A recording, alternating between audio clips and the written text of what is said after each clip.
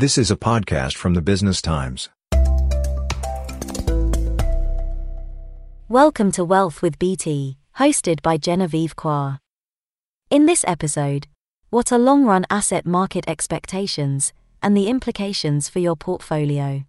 This episode is brought to you by Pictet Wealth Management.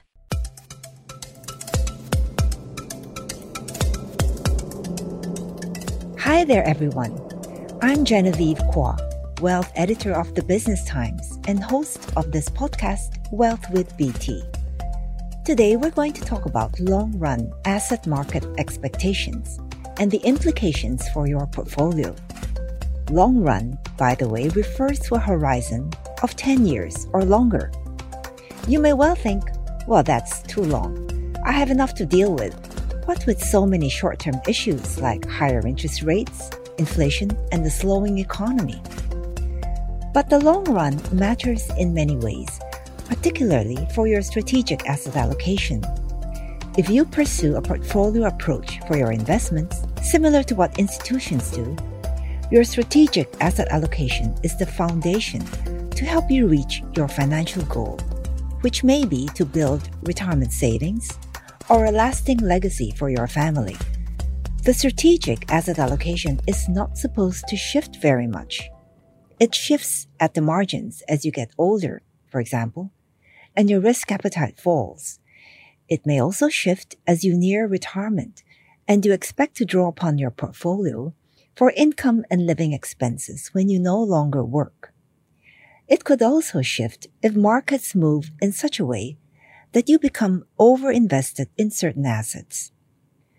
If you're building a multi-generational legacy, your asset allocation is likely very different because you may not need to fund your immediate cash flow needs. Today we have a guest.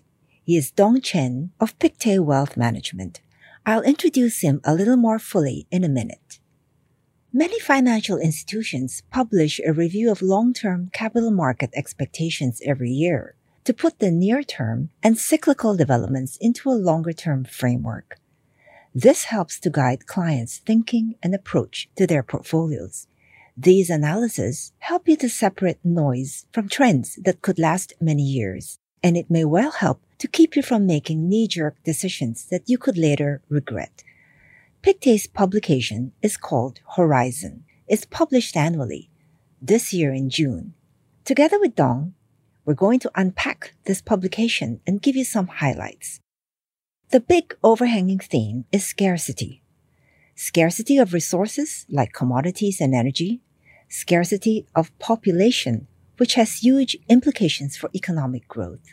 And the third is scarcity of trust, which is reflected in geopolitical tensions. Already, I think you can surmise the implications there.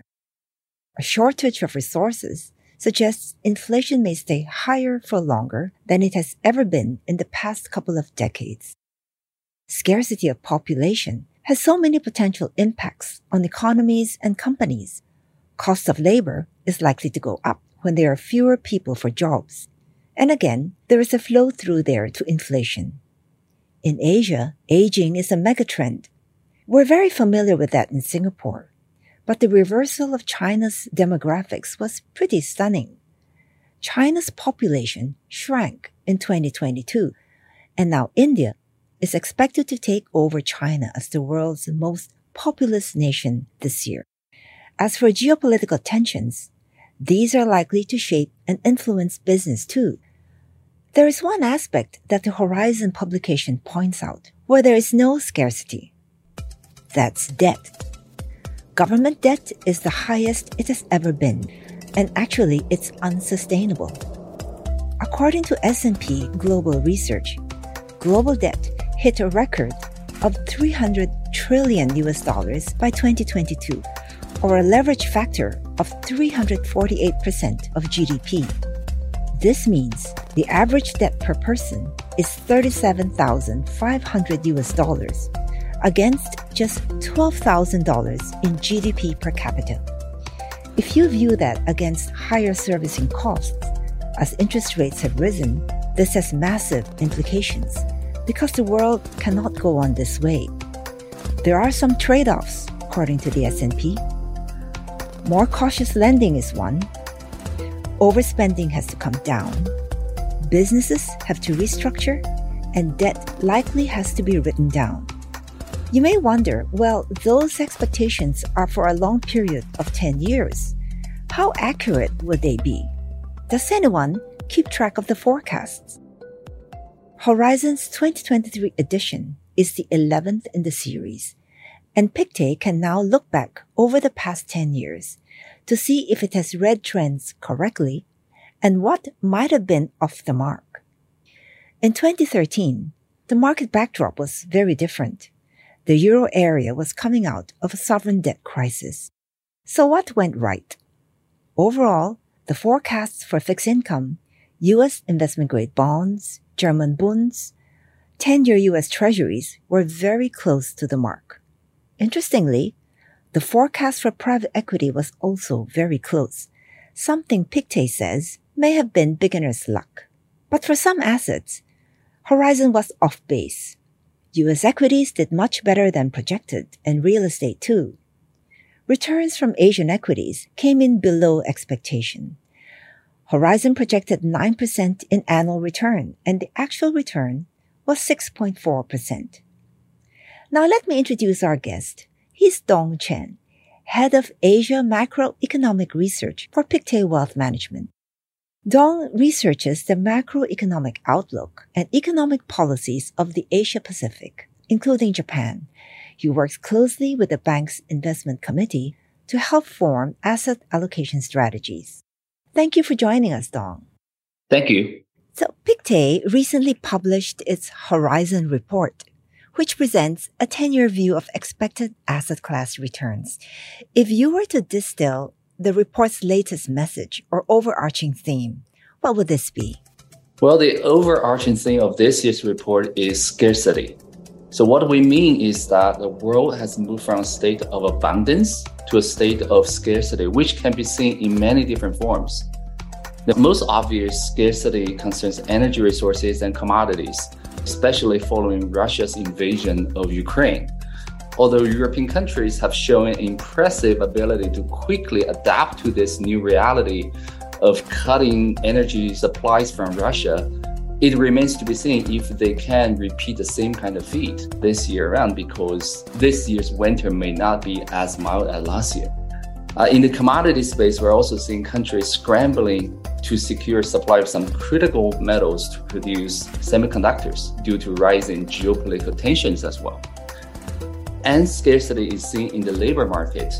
Job openings has been outstripping applicants in US since the post-pandemic recovery. And also in Europe, we're seeing similar things as well. So tightened labor market is a widely observed phenomenon in many countries.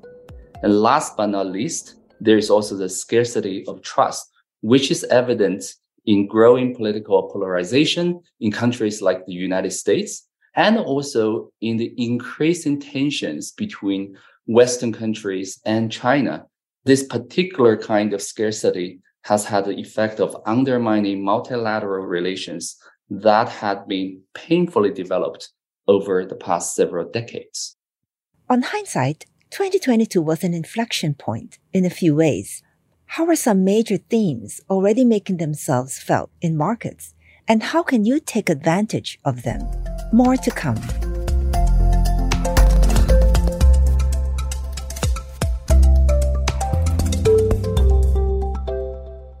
And now back to Wealth with BT, brought to you by Pictet Wealth Management.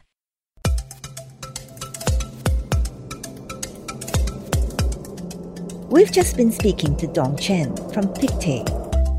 Earlier, you talked about the overarching themes. What then are Pictet's major forecasts or expectations of asset class returns? And what trends drive these expectations, Dong? This kind of scarcity probably will lead to one direct consequence is that inflation is back, right? And this has led many global central banks to tighten their monetary policies by hiking interest rates. And as a result, we think that interest rate will likely stay higher for much longer. And this will have very profound implications to asset returns. One example is that after years of negative interest rates, the return on cash deposit has become positive again. And more interestingly, the real rates after taking into account inflation and for cash and cash-like instrument actually is also turning positive. So cash could therefore once again be considered an asset class in its own right, rather than just a place to park the money before finding attractive investment opportunities. And another related issue is that we believe the steep increase in bond yields since 2022 actually represent a regime shift for fixed income.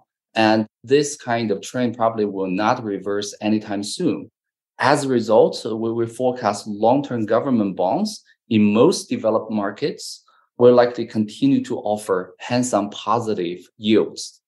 In terms of stocks, we expect global equities to generate an annual return in the next 10 years that is slightly higher than what we had expected previously because of the lower valuation after last year's correction. However, at the same time, we also recognize that higher interest rate and rising wages could weigh on corporate margins going forward and their profitability by extension. So our forecast actually take into account the possibility of a decline in margins for most DEM equities over the coming 10 years, with the impact set to be more meaningful in the US than in Europe. So what do you see as the major themes that investors should be mindful of? We think the first theme is that scarcity of natural resources and labor will weigh on global growth potential. Increasing competition for natural resources and dropping working age population across most major economies will be a major issue in the coming decade. And the second is that higher inflation is a new normal now. While the post-COVID surge in prices is being unwound at this point, we believe inflation will likely remain structurally higher than before the pandemic because of multiple factors such as demographic changes, the cost of energy transition, volatile raw material prices, and deglobalization. That said, we also recognize that higher productivity could boost potential growth and mitigate inflation in the years to come. For example, recent developments in artificial intelligence and the transformation of work from home industries have raised some hope of fresh boom in productivity. But that really depends crucially on governments and private enterprises' strategic investment in relevant sectors, where we think artificial intelligence could be an important driver. And another major thing is that the global economy will likely change from the so-called monetary dominance to geopolitical dominance.